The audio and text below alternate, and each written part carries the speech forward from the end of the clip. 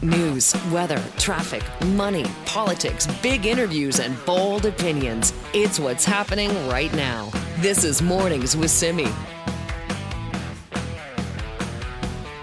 To be Canada's first permanent cap on fees charged to restaurants by food delivery companies. And it goes into effect here in BC on January the 1st. Now, we've had a temporary cap for a while now, and I do wonder if that had changed people's habits when it came to ordering food online. But this permanent cap now, is that good news for restaurants or not? Well, joining us now to talk more about that is Ian Tossinson, president of the BC Restaurant and Food Services Association. Good morning, Ian. Good morning, Simi, and Happy New Year coming up to you. Happy New Year coming up to you, too. I guess this is a great time of year for restaurants. It's been really busy. It's been, this time last year we were masks mandate, vaccination mandates. There was some uncertainty with New Year's. That's all gone. So we've had a strong season and Christmas. Interesting, one of the trends that happened was opposed to big, large sit-down dinners, we had a large number of people just wanting to have receptions. So they could have stand-up reception, hors d'oeuvres, and they could cruise around and talk to their friends and people and stuff. So we're pleased where it's at. We've got a long way to go to get ourselves out of the hole of the pandemic still, but so far so good. Yeah, back, I know during the pandemic, we talked a lot about people turning to delivery to help support restaurants. And then the problem became those delivery fees. Were they really digging into the slight amount of money that restaurants were making? Yeah, context was when, before the pandemic, there was delivery. There weren't a lot of restaurants really online doing it, and restaurants being charged anywhere from 25 to 30%. But the mix of their sales was around 10 or 12%. Then the pandemic hit, and we were closed, and it went to virtually 100%.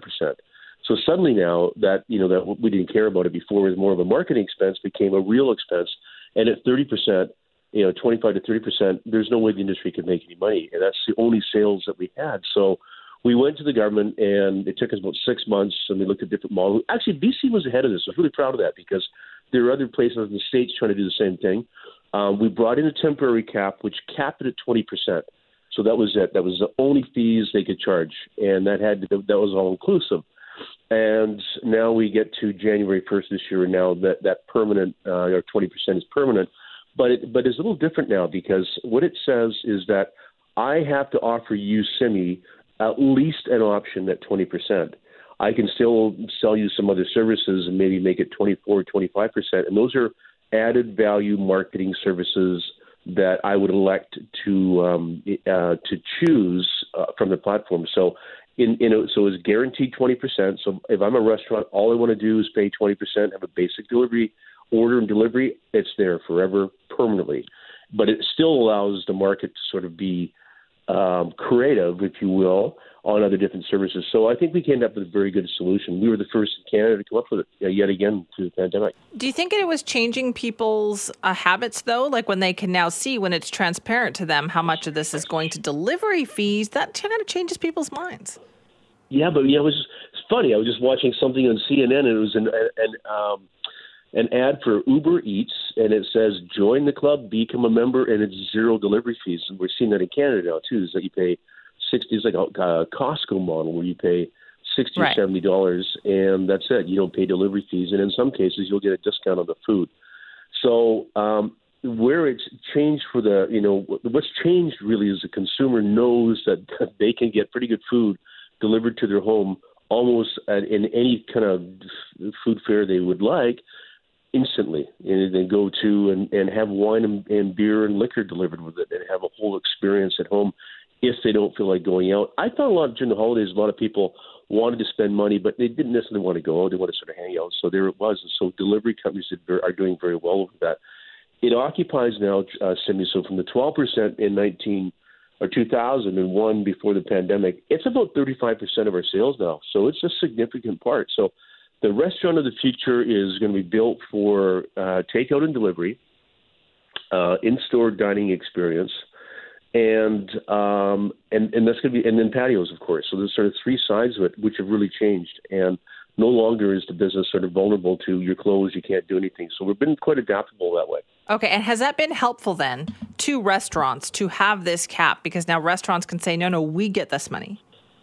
Totally. And the reason why is that it's the uncertainty is gone. They know that when they do their they're modeling on their cost structure. They know that this 20% is going to cost me in food delivery. And there's ways they deal. I mean, sometimes restaurants will charge a bit more for the food they deliver because of the added cost of packaging and stuff. And so, they're doing it. We're doing all right. I mean, it's a lot better now knowing it's 20%, not 30%, and we're making a few bucks on it. And there's a very rigorous market for it. Like I said, about 35%.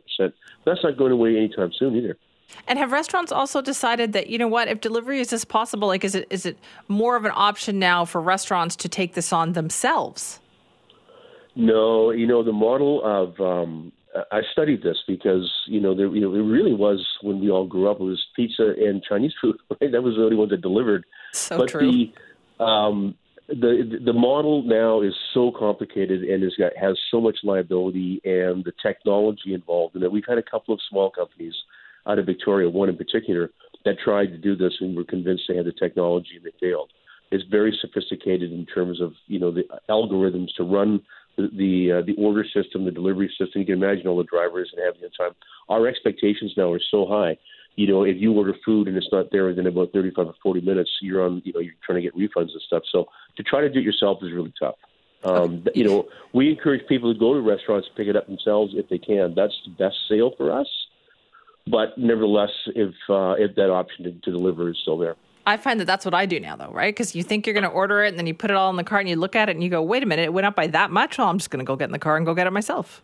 That's true. Absolutely very true. And especially when you're living downtown, close to restaurants and stuff, it's easier to do than the suburbs. So, no, but it's working. I mean, we're really pleased where it is. I mean, our biggest challenge going into 2023 is keeping the government side of bay and just keep working with us and being innovative with us and not starting to impose. And we talk about, fees on cups and bags and all the stuff that's going on here. We're really labor challenged right now, and we need just to put our heads down and just let us fly our plane quietly and just get out of this mess. It's going to take a couple of years to recover, I think, from the pandemic. Are those labor challenges, are they persisting? They're still holding on there for 2023? Yeah, they are. I use the number 30,000 people in our industry, front of the house, so your servers and hosts, and back of the house, your cooks so the government and the provincial government in BC has been really good to our industry. I appreciate it, but they haven't declared labor, and neither has the federal government labor crisis in Canada. And there's backlogs. I mean, we're a country of immigration. We need to smooth that out.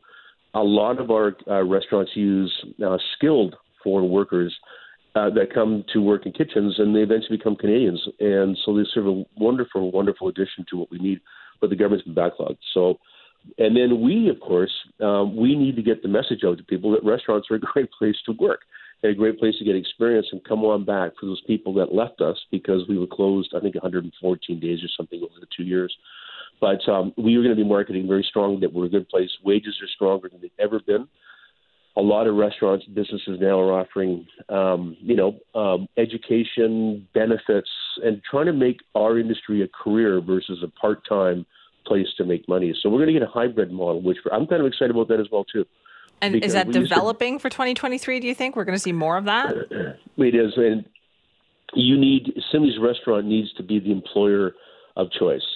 And if you're not providing an environment for a very discerning job seeker right now, who asks you questions like, and we have actually restaurant managers that want to work 4 days a week for work-life balance. And so we're talking about work-life balance. Our wages are, like I said, $17, $18, over $20 an hour, and in case of, plus tips. And we're looking at career paths, and we're looking at helping with education. So all those things that other industries were doing, we're starting to do now, and it's starting to happen. Because if you don't do that, Simi's Restaurant's going to have a really tough time attracting anybody to work for you. I just keep laughing every time you say Simi's Restaurant. Ian, thank you so much. That's never going to happen. Doesn't it? No, it doesn't. To figure out what kind of food. Simi likes to eat at restaurants, not run restaurants. Ian, thank you so much for your time. Thanks, Simi. Happy New Year. Happy New Year to you. That's Ian Tossinson, president of the BC Restaurant and Food Services Association.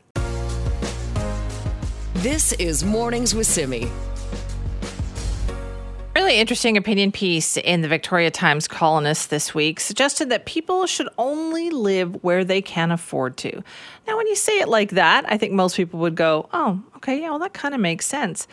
but dig a little bit deeper and you'll find that communities don't always work like that. You need to have people of all different types of economic backgrounds in the same community. You need people who can work, who can do different jobs. You want them to be able to, live close to where they work. That's how employers can find employees. There's a lot of pushback actually against this particular opinion piece in the Times Colonist. Well, joining us now is Christine Boyle, Vancouver City Councillor, to talk more about it. Good morning. Good morning. Thanks so much for having me on. What did you think when you read this?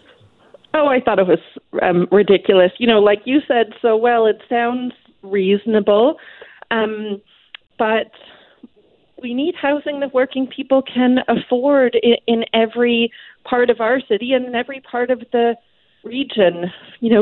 Teachers, nurses, grocery store clerks, janitors, childcare providers, people who work here, whose labor other Vancouverites rely on, shouldn't be forced into longer and longer commutes. And as we've seen in recent weeks with the snow and other extreme weather events in recent years, we're actually all better off when people are able to live closer to where they work and closer to the shops and the services that they depend on, so that when it snows, child care centers or health clinics are more likely to be able to open because their staff live nearby. Do you think that we run up against that idea, and lots of people will say this, they'll go, well, when I had my first house or my first place, I had to move out of this neighborhood because I couldn't afford it? Sure, and I'm not saying everybody gets a large single-family home by the beach. Of course, there's not room for that, but and it also doesn't mean everybody should live in Vancouver. The whole region should be adding more mixed-income housing options, more secure rental and more co-ops and more townhomes. There's lots of beautiful places across the region to live and lots of reasons people would want to live in different parts of the region. And a strong transit system would help us get more people around, of course. But it does matter that we have mixed income, affordable housing across Vancouver as well, so that people who work here have the choice to live here.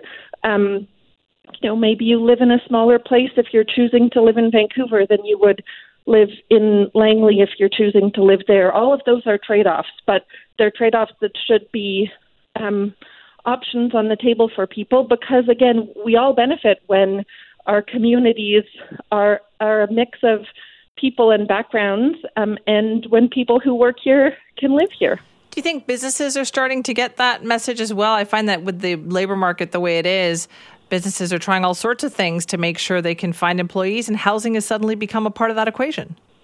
Oh, absolutely. And I have had lots of great conversations with business leaders and business owners about the need for more housing. I brought a motion to Vancouver City Council a few weeks ago now, trying to make it faster and easier to build non-market housing, co-op housing, and supportive housing. And I was really grateful for a number of business leaders showing up to voice their support, including the Downtown Vancouver BIA, because just like you said, businesses have been struggling to hire local employees.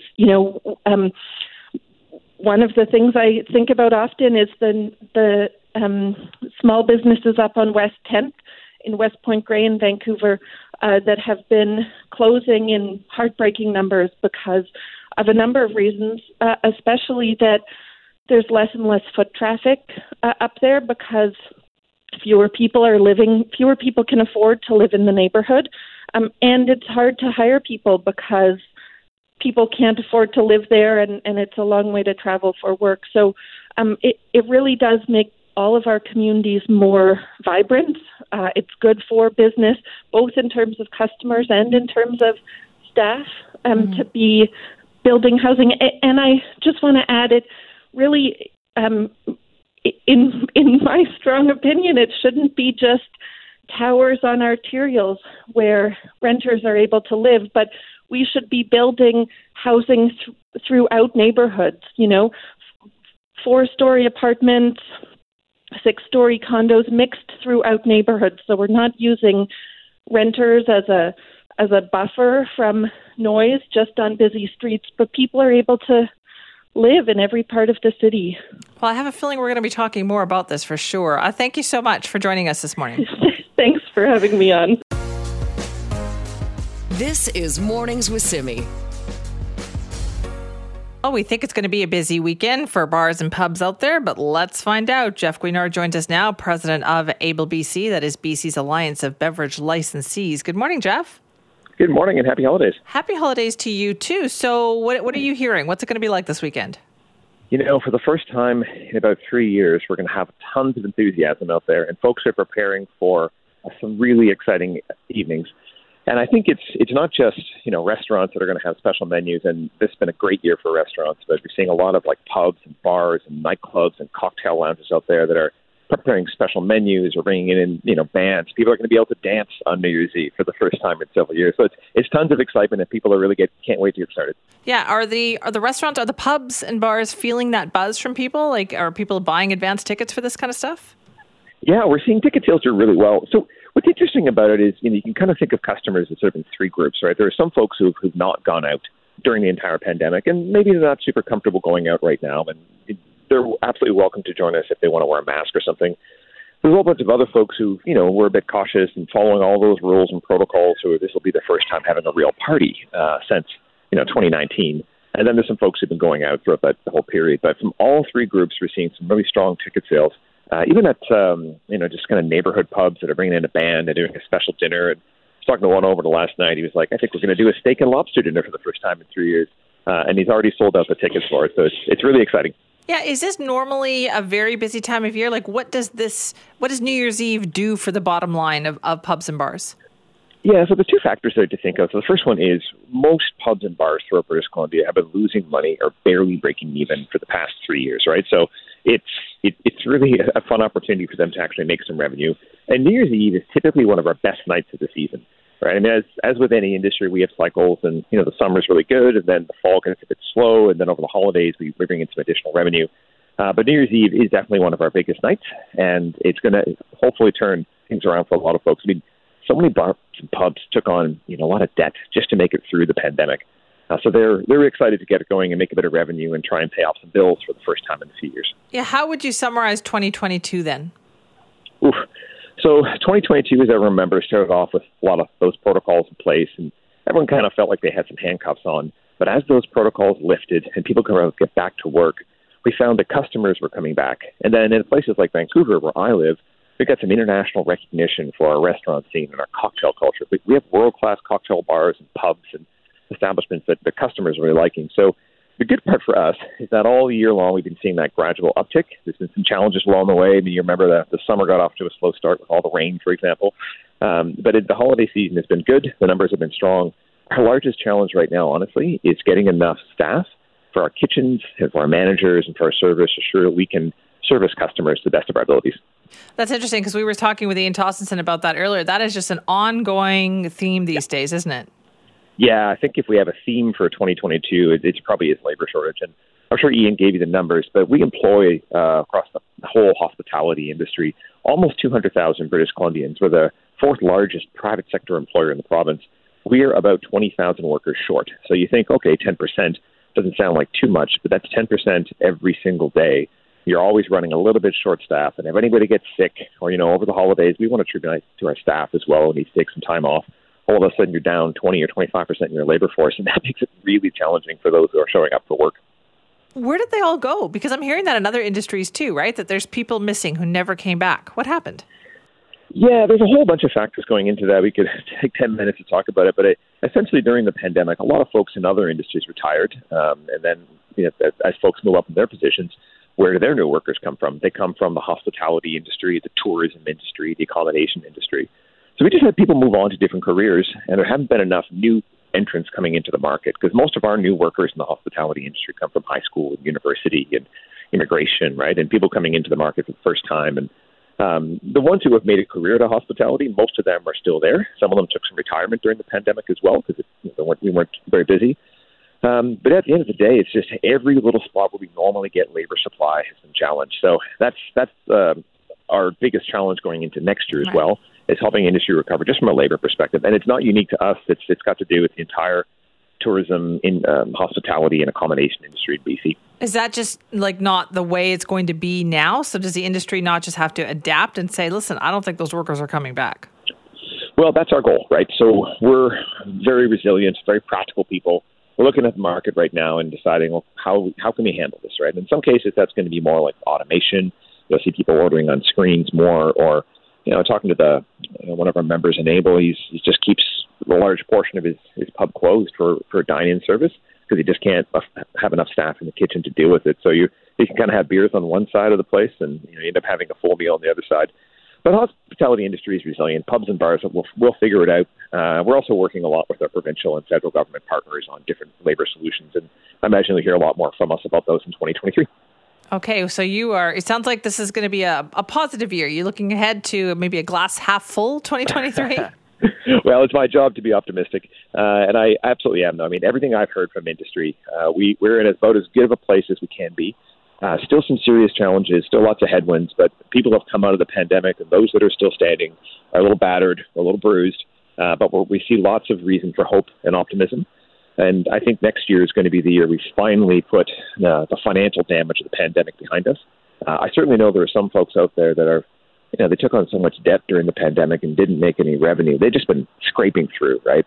And, a lot of neighborhood pubs got some great support from their patrons. This has really helped. And now we're looking at, now that we don't have any other protocols in place, assuming we can stay on top of things like COVID, then we'll get a nice sustainable base of revenue going in, starting off with hopefully a record-setting 2020, New Year's Eve.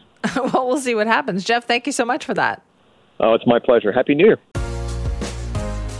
This is Mornings with Simi.